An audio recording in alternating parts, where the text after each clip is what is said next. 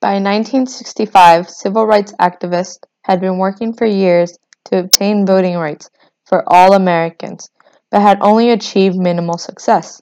However, the murder of activists in Mississippi and Philadelphia, as well as numerous other acts of violence and terrorism, captured national attention and propelled the movement forward. On March 7, 1965, in an event that came to be known as Bloody Sunday, state troopers descended on peaceful protesters in an unprovoked attack on the Edmund Pettus Bridge in Selma, Alabama, where protesters were en route to the state capitol in Montgomery. In response to this event and other acts of violence, President Johnson called for effective voting rights legislation. Subsequently, hearings began on the bill that would become the Voting Rights Act. The hearings showed that the Justice Department's efforts to eliminate discriminatory election practices by litigation on a case-by-case basis had been unsuccessful in opening up the registration process. The VRA was enacted on August 6, 1965. Section 2 of the Act applied a nationwide prohibition on literacy tests. The Act also contains special provisions targeted at those areas of the country with histories of racial discrimination.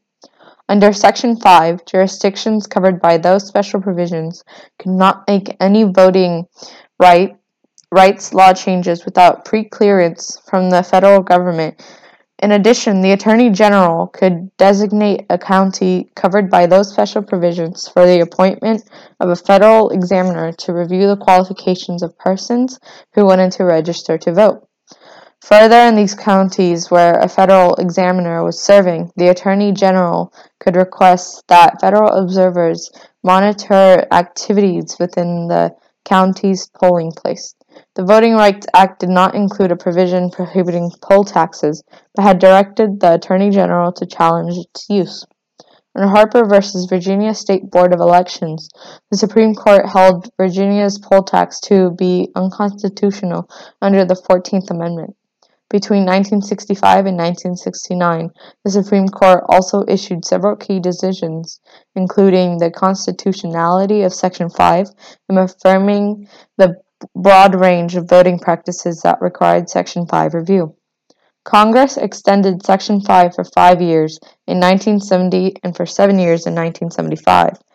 With these extensions, Congress validated the Supreme Court's broad interpretation of the scope of Section 5. During the hearings, Congress heard extensive testimony concerning gerrymandering, annexations, adoption of at-large elections, and other structural changes to prevent newly registered black voters from effectively using the ballot. Congress also heard extensive testimony about voting discrimination that had been suffered by Hispanic, Asian, and Native American citizens, and the 1975 amendments added protections from the voting discrimination for language minority citizens.